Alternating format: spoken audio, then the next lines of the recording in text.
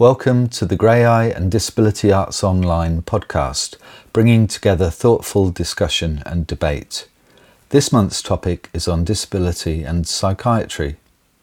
This podcast contains strong language.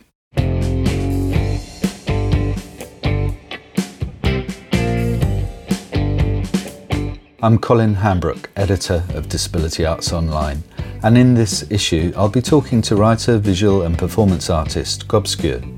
His work has featured on the pages of Disability Arts Online over many years, and his plays have been staged by a number of companies across Europe and in the UK. He was a Jessie Kesson Literary Fellow at Monarch Moor, Scotland's Writing Centre, in 2016. His play, Collector of Tears, was awarded the Best North East New Play of 2014 by the British Theatre Guide. Described as a theatrical Orlando for our times, it's a warm-hearted play about history, oppression and loss, in which its protagonist, Tanya Salt, tells stories of love and resistance, packing over 300 years of history into an hour's monologue. I first reviewed Wings Are Giving Out, his third poetry collection published by Screv Press back in 2009. Gobscure's writing spins around a joy of playing with words, manipulating language in clever and beautiful ways, and telling stories of the cruelties of modern-day life and psychiatric oppression within a context of the voices of historical artists from Lorca to Voltaire and Eva Svank-Majerova, to name a few. In this podcast, we'll be discussing psychiatry through the lens of the social model of disability. We'll be talking about language, the languages around mental health, and how Gobscure's writing has been influenced by that of historical writers such as Mary Wollstonecraft, Jessie Kesson, and poet John Clare, whose Asylum Breakout and 5-Day Walk to Freedom in 1841 was a starting point for his show Bastille's England. First off, we talk about the name Gobscure and how it came to be. We do stuff with words and sometimes without words, but kind of comes from words, language, languages, sometimes making language sing, sometimes reframing narratives, turning things around. And a whole bunch of stuff was this thing about colliding two words together, two real words that exist, and gob and obscure, and so just Gobscure stuck because it's gobby but obscure. So together in London for their Disability Arts Festival a couple of years back, exhibited 54 of these pieces, and so that there was like prison, so prison and song. So it's a whole bunch of real English language words, and of course the English language isn't the English language, it's German and Icelandic and Transcaucasian and the rest of it. It's come from everywhere, but prison, so it's turning things around. So it was turning prison into song, it was being gobby and obscure, it was just a whole bunch of different words, and the word kind of stuck and things have gone out under that name, and it seems useful or easy. It's it sums up what we do, I think. Gobscure, you're a performance artist, a writer, a visual artist. You've been very prolific for the last couple of decades, and mostly thanks to caffeine and obscurity and not having enough friends and not sleeping enough. So yeah, we just try and do stuff. When you're well, you just try and put something out there in some way, shape or form. Starts probably, as I say, from words, but sometimes there are fewer and fewer words and more visuals, or more sound, or more performance. But it's not, just hate being boxed in. I think we're all boxed in and labelled and pigeonholed and often categorised and often mislabelled. I think we're going to come on to the Diagnostic and Sadistic Manual, DSM, of psychiatry, and I hate being boxed in. It's just, you can't confine people. We're messy. The governmentals currently, they're not a believer in friction. They like friction less. They like less friction, and humans are about friction. We're about messiness and about all those issues and problems and whatever, but friction also likes fires. So just trying to do stuff, trying to make sense of the nonsense out there. The world's insane, the world's mad. We're not mad, we are made. We're driven over the edge by that, and just trying. The only thing I know is that I think we're born with a voice, and I think basically we're silenced as soon as possible. So different bits silence whichever bit of us. It may be church, it may be state, it may be education. Sometimes it's family, sometimes it's the various medical things, and that includes psychiatry. Sometimes it's life or class, gender. Basically, there is this battle. We're born, screaming and the rest of it. We're told to shut up. We're silenced. And I think the battle is to regain our voice. We've all lived, we've all got stories to tell. How do you tell that story? Arts, creativities, creative resistances, whichever bit of it. And sometimes it's more, it's more theatre, or it's more this, or it's more that.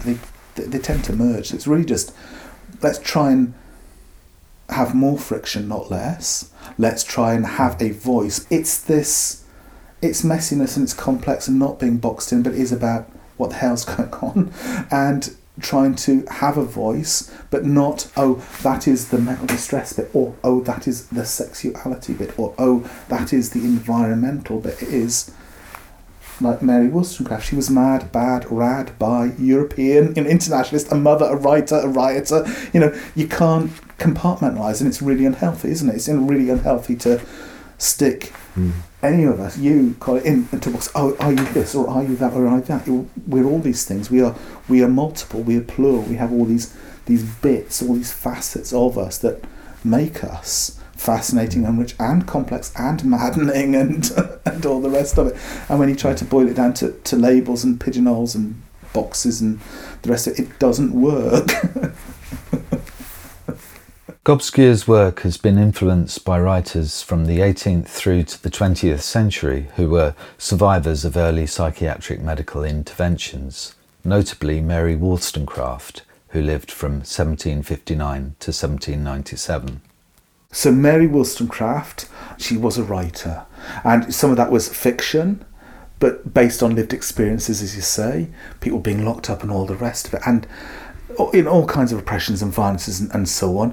She was also, a campaigner, a feminist before the word even existed.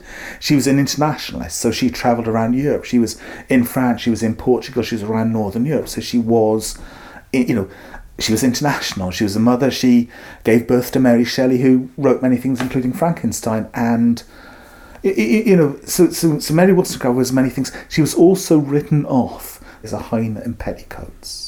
A hyena in petticoats. A hyena in petticoats. So this was the way to silence her. This woman she was bisexual, she was mad, she was rad, she tried to kill herself. She was all these things, struggling and glorious and amazing, an incredibly hard life. And she was erased, she was rubbed out, she was, tried to destroy all these things, all this messiness, and call her a hyena in petticoats. And I don't know how... Where did that accusation come from? It was it was the politicians, it was the males on the hardest right writing her off. And I can't remember. I'm also suffering a lot of memory loss, so I literally can't remember who said it. But basically, they did say it in print. They called her a hyena in petticoats. Here in 2019, Common Era Britain, I think Europe's a bit of a thing just now. I think, madness, badness, radness, bisexualities, writing, rioting, all these sorts of things. I am celebrating being a hyena in petticoats. I am a daughter of Mary, and I think we should all celebrate these days being a hyena in petticoats, and also, if you like, the near future, because her whole life she kind of lived outside of conventions. So those boxes, those pigeonholes that she's put in, the mental distresses, the sexualities, the gender, the pro-Europeanness and the rest of it. And it was messy and glorious and complex and difficult. So, she was born into a very, very violent family. So, so she, not just patriarchal times and the rest of it, but also individual violence, threat, abuse, alcoholism, gambling, the whole rest of it. So she was moved around the country. She ended up just outside Beverley, so 12 miles north of Hull, and that was where she met a friend and a friend's family. They gave her a library, so so they had a library of books. This is 200 and however many years ago. She read. She was given words which gave her the world, which gave her asking questions, which gave her her oppositional defiance way back then. So I went through hell, and a couple of years after that, so when I'm probably sort of 15 or something like this, a whole bunch of mostly accidental and miraculous, amazing, incredible things happen. And one of them, just coming across people like Tom Paine and Mary Wollstonecraft, and this person written off, erased, these things totally different to us, but trying to kill yourself, all this kind of stuff, bisexual, whatever, and just going, wow, this person was, but also is amazing. And also just that image, hyena in petticoats, how beautiful, brilliant, fantastic is that? Let's be hyenas in petticoats, and I've held on to that for 30 odd years. I asked Gobscuir about his play Collector of Tears. So your question was actually about the last play, Collector of Tears, which is published, which went out on tour, and I think you saw it in Brighton. It was North East Play of the Year. And, so that play, it's really about the radical history of the North, radical history actually out of Sunderland. So one of these things, we tend to attack places, slag them off, and Sunderland, incredible, beautiful places. Sometimes this reclaiming or turning things around or finding the bigger, wider truths. So wrote this play about someone who's never cried, so they've never aged, and they've travelled across the course of hundreds of years of England. So this whole thing of radical England, they haven't gone to Ireland, they've had a love for something, they have gone into Wales, so this whole geographic territories and borders, boundaries, they are playing with that, but it's the radical histories, amazing people, especially coming out of the northeast, especially out of Sunderland, also about bisexualities, including Shakespeare, including Mary Wollstonecraft. Mary Wollstonecraft did attempt to end her life, and my fictitious character did help rescue her. So you're absolutely right. This person, the Collector of Tears, she went through history collecting tears. I commissioned a set of tear bottles, and one of them was for Mary Wollstonecraft, this amazing, incredible, brilliant, beautiful, maddening person who gave us so much, and has also, is giving, I think, Britain and Europe and the world so much stuff right now. And the play, this person finally starts to cry, and that allows them to age. And that is the 22nd of the 11th, 1990, the day that Maggie 1.0, because today Maggie 2.0, Teresa, has just resigned. So there you go. So yeah, a play, epic time, 300 plus years, a person's never cried, bisexualities, radical histories, poetry and myth and love, and those true moments in time that have happened, founding of the NHS, the Levellers, all these different real things, but a mythical person, if you like, who could then experience all those things. So yes. Gobscuir cited Wollstonecraft's unfinished novel Maria, or The Wrongs of Woman, as an early example of the medicalisation of madness, expressing an aspect of the social model of disability. But again, so we're talking about this construct, this conspiracy theory called psychiatry, this pseudo medicalism, this pretend, this fake that pretends there is it's an illness, that there's a medical, it's a disease, it's this medical model. And so again, you're absolutely right, but in this novel, Mary is talking about her heroine Maria, and the other people, they are locked up, and one of a great English value was creating the trade in lunacy. We learnt all those centuries ago how to make money out of people's misery and suffering, out of their madnesses. So yeah, by medicalising madness. Yes. Oh yes, and locking people up and charging them for being locked up. And yeah, so she's locked up, and she is talking about the social circumstances that brought her to it, pregnancy and wedlock and grief, and the other people locked up. So this whole thing. It's not mad; it's made. So here is the social model of disability. Here are people, oppressors, locking people up X hundred years ago to earn money out of it, pretending there's something wrong with it, in terms of there's something wrong inside you and the rest of it. These are people who have lived. These are people who have been hurt. These are people suffering. And she talks about some of these things. And so some of them are autobiographical, things that, we know that she went through this stuff. So she is talking about violence, domestic violence. She is talking about grieving, sort of people dying and the rest of it. Talking about childbirth, talking about poverty, talking about abuse, all those sorts of things. So yeah, she went through it, lived experience for real. She knew that those sufferings, those pains, those sorrows, those hurts, those, whether individual ones or societal ones, they drive you mad. They drive you insane. They drive you over the edge, and yet you get locked up and then mislabeled and abused further, and good money, made off you. So yes, that is what that unfinished novel is about, and it is beautiful and haunting and harrowing. And one of the phrases that is used then is the Bastille. John Clare used the exact same phrase. Of course, the French Revolution, around that kind of point in time, and this, whether we're imprisoning people for quote-unquote madness or quote-unquote badness, locking people up, chaining them up, locking them in, taking away their human rights, taking away freedoms, dignities, the whole lot of it. She went through it, she knew it, and she wrote about it, and these things, she was feminist way before the word, social model disability way before the phrase, and the rest of it. He went on to read an extract from the performance piece, Hyenas in Petticoats. Hyenas in Petticoats, from a daughter of Mary. In the last year of her life, she travelled around North Europe with her daughter, the brat, Mary Shelley. And she wrote her most successful book then, 25 Letters. We've remixed them. We'll start with number 18. It sounds remarkably like now.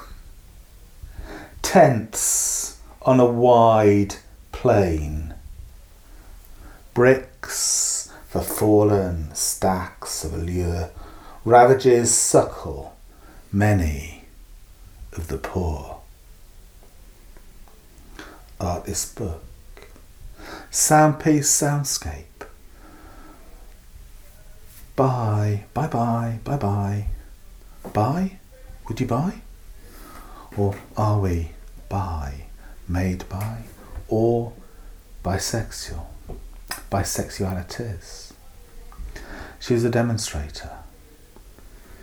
Here are a range of demo placards updated to now.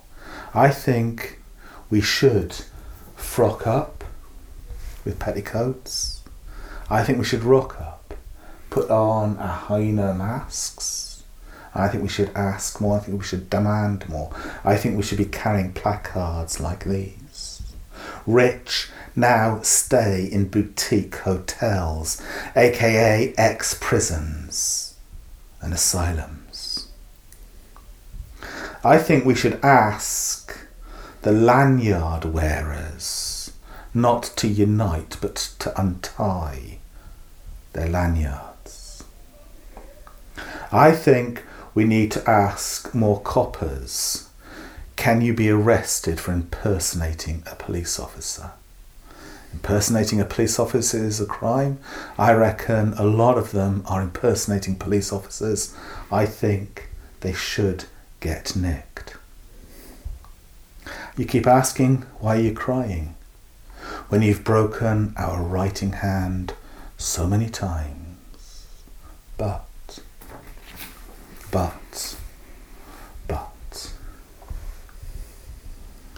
Here's Mary. Her response. Mary, Mary, quite contrary, how does your garden grow? With silver bells and cockle shells and Cowslips, all in a row. Different version of the nursery rhyme.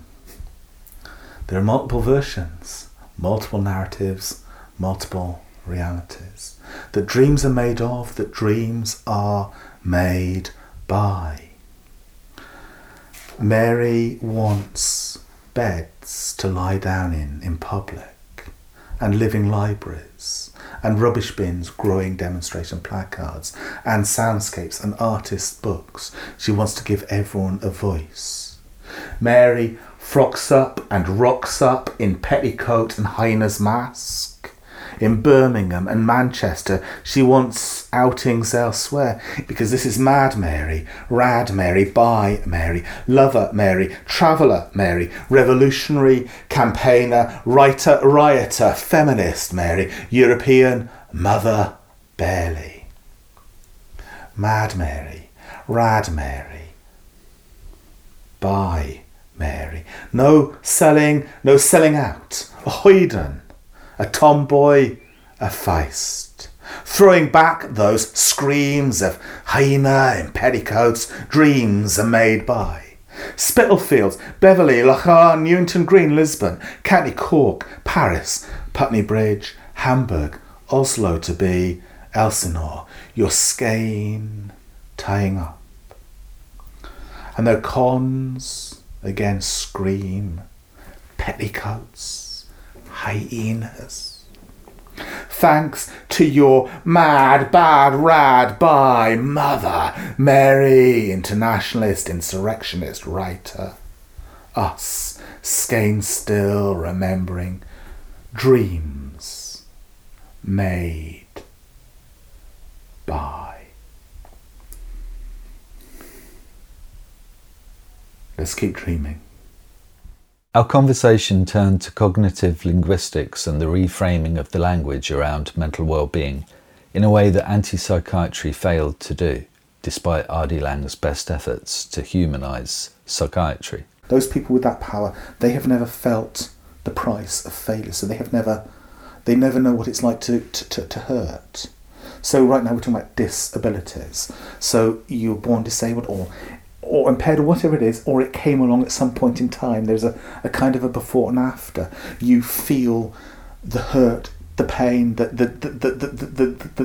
difference, or the trauma, or the wounding, or the whatever it is, or there are certain things that you can't do, certain things you're barred from, excluded from, whatever it is. So yeah, there is that. But one of the things, this thing about how do we change stuff? How do we rewrite the future and the rest? You're absolutely right. So, and I'm not an academic, but out there, a whole bunch of people, some of them who are academics and or activists and or writers, thinkers, whatever. This whole thing about all the different strains of how to design this stuff out. And one of the things is humans, we make sense of the world through languages. So this thing, as you say, about reframing mental, and then, yes, conventionally use the word illness. So a whole bunch of research under the category of what's called essentialist thinking, and this is part of this whole cognitive linguistics territory, this area. So basically, if we use the phrase mental illness, we see it medically, and this is research across, I think, 60 or 70 different countries. So some of these are low-income countries, medium-income countries, high-income countries. Some of these are kind of new, innovative, technologically driven. Some of them are very traditionalist, First Nations. So, across a broad spectrum of countries, ways of thinking out there. And it's not inevitable, but it's just this thing. We're born into certain ways of thinking. And this illness thing, so you catch a cold or worse or whatever it is, so you understand illness that way. So when we phrase that the distress is up here, the distress is in our mind because of the stuff that is happening out there, the stuff that is done to you as an individual once off throughout your whole life, the stuff that is done kind of collectively to you as a group of people, whatever it happens to be, the traumas, the woundings, the grievings, the failures, the before and after, all that stuff. When you put that label mental and illness on it, we have been trained from birth, but also then going back generation on generation on generation. So, so we're talking about Mary Wollstonecraft. She saw this 225 years ago, and people before her would have done. She was saying it back then. Other people are saying this right now. We need to nuke that thinking, blow it out the water, get rid of it, because we then see illness, dirt, disease, otherness. So and you can't get away from this. I will be seeing you, Colin, as, I might catch it off you. I must retreat from you. So we need to throw that out. And this is just one part of this territory. So why do we frame it like that? It also becomes something to be cured, which is where the pharmaceutical industry comes in to make its killing, literally. Yes. Well, yes. I'm not quite dead yet, but 2 heart attacks in, I don't know how much longer I've got. Gobscure's current play, Joey, is a story about reclaiming language. Set in the early 1980s, it's a story of playgrounds and care homes, DMs and red laces, punk and cassette tapes. It's a story of a kid who, a day after Joey Deacon goes on Blue Peter, arrives in the playground and declares that from now on they are to be called Joey. I tried for real to talk about some of the stuff in the play in the late 1980s to child protection officers. Got nowhere. I tried to write about it in total fictitious form in the 90s, got rejected. Before my first heart attack, I was on Grey Eye's Right to Play scheme. And Selma Dmitrovich of Grey Scale Theatre Company, she was our mentor at Grey Eye. We're talking about stuff, and she hoped that maybe could do a little bit more writing, outside after that scheme ended, back up here, and the play kind of happened. Joey Deacon, who lived with cerebral palsy with CP, it was the last year of his life. He'd reached age, I think he was 60 by the time of this. In about that last year of his life, he'd also been examined by a psychologist who had found, I think that the findings were, and I quote, he is of normal intelligence. So he'd been born before World War II, obviously difficult times, difficult life if you have CP, and quite limited mobility, hard to understand speech patterns and all the rest of it. But by the time he went on Blue Peter, he had written a book, he lived with his mates in a bungalow, he had travelled. He had, within the limits of the time and the rest, he'd got to a pretty good place, Again, it was done for all the best reasons, good intent and so on. Put this person on television to show someone very different. And, we are talking about, decades ago, so incredibly different ways of thinking and all the rest of it. So within the limits of the time, kind of a positive thing, a positive attempt, put this person on television. And it was good and it was positive. And again, and this is the thing, I think we're talking before the tapes are rolling about, if you like, cock up versus conspiracy. Most stuff, frankly, is cock up. Most stuff is kind of accident. It's not even people trying to do harm or be evil. The playground chant of Joey, and obviously it's said in a certain way with certain movement, sound and all the rest, so I'm not going to do that. But, and as if you like, in inverted commas, an innocent, so people weren't even trying to cause harm. It's just this mindless sort of, it's funny to do that. So, and people still remember it. Still people do that today. So there is this BBC high up attempt to do positive. People just doing some, but, and these are these moments, these incredible, amazing moments. I had a mate. They came in the next day into school shouting their head off. They shouted the old terms of abuse. And then they shouted Joey. Fuck the lot of yous. I'm a Joey, I'm Joey. They had read the future. This nobody, in inverted commas, this nothing, this person written off by the system, school, state, the whole lot.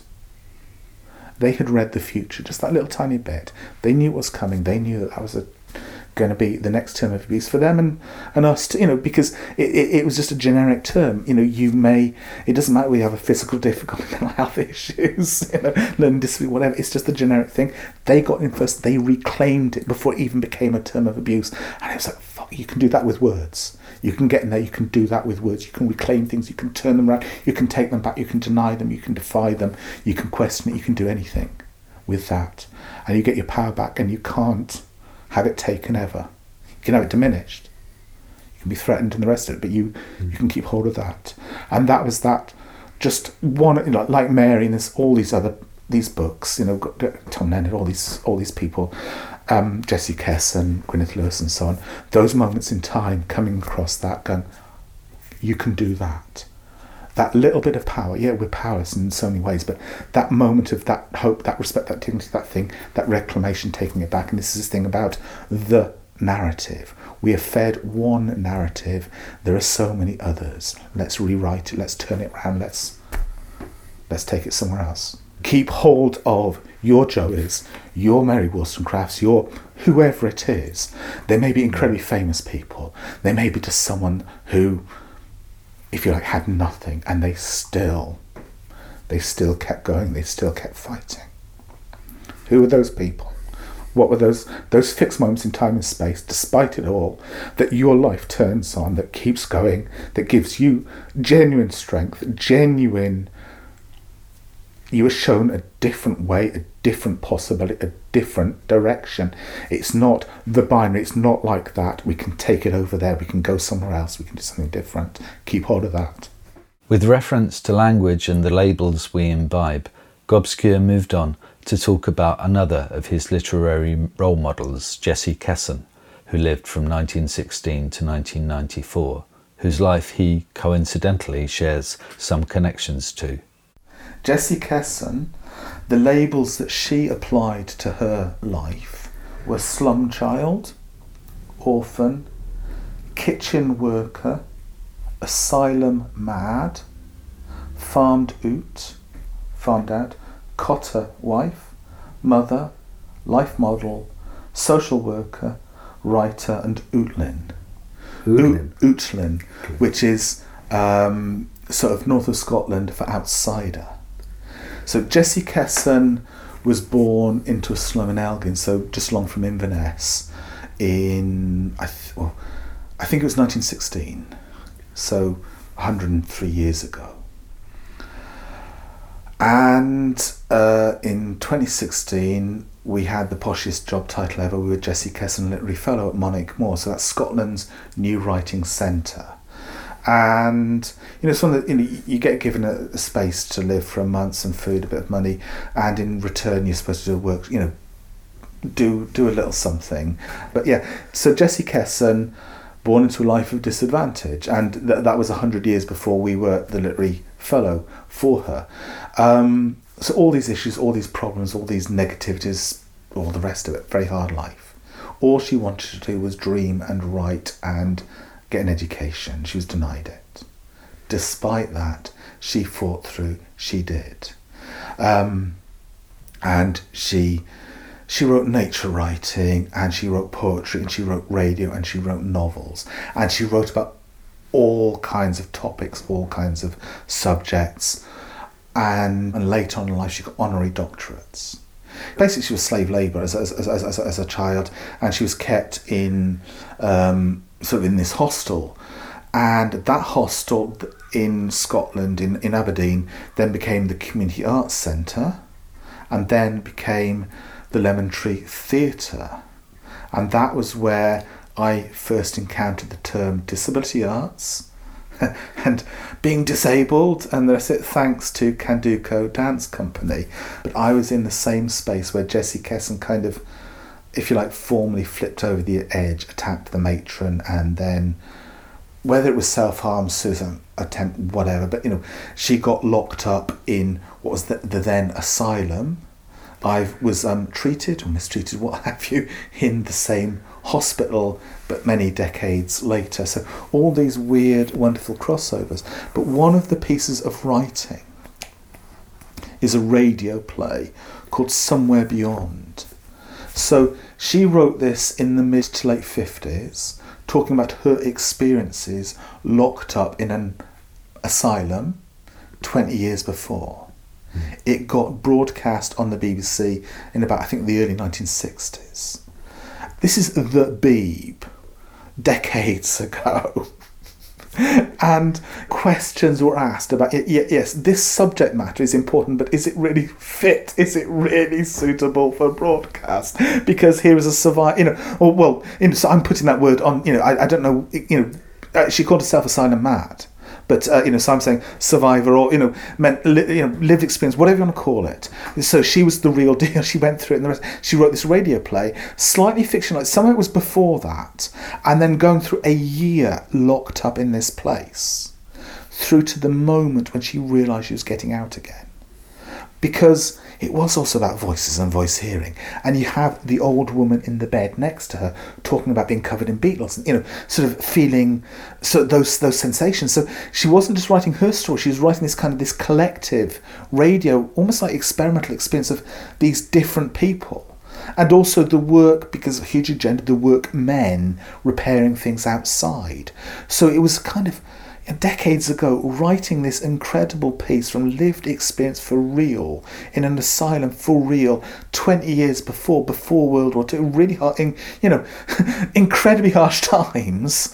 And, so again, this through line, there's Mary Wollstonecraft talking about these things. Here's her talking about her version of it, and going through that for real. The BBC, do we dare broadcast this? Yes or no? It got broadcast. It is revolutionary. Here is this person fighting against all the odds, fighting through, winning through, putting out radio and nature writing and poetry and novels and all kinds of stuff, actually arriving there like Joey Deacon, kind of hard life, but actually getting somewhere, making something of it for herself and inspiring other people elsewhere.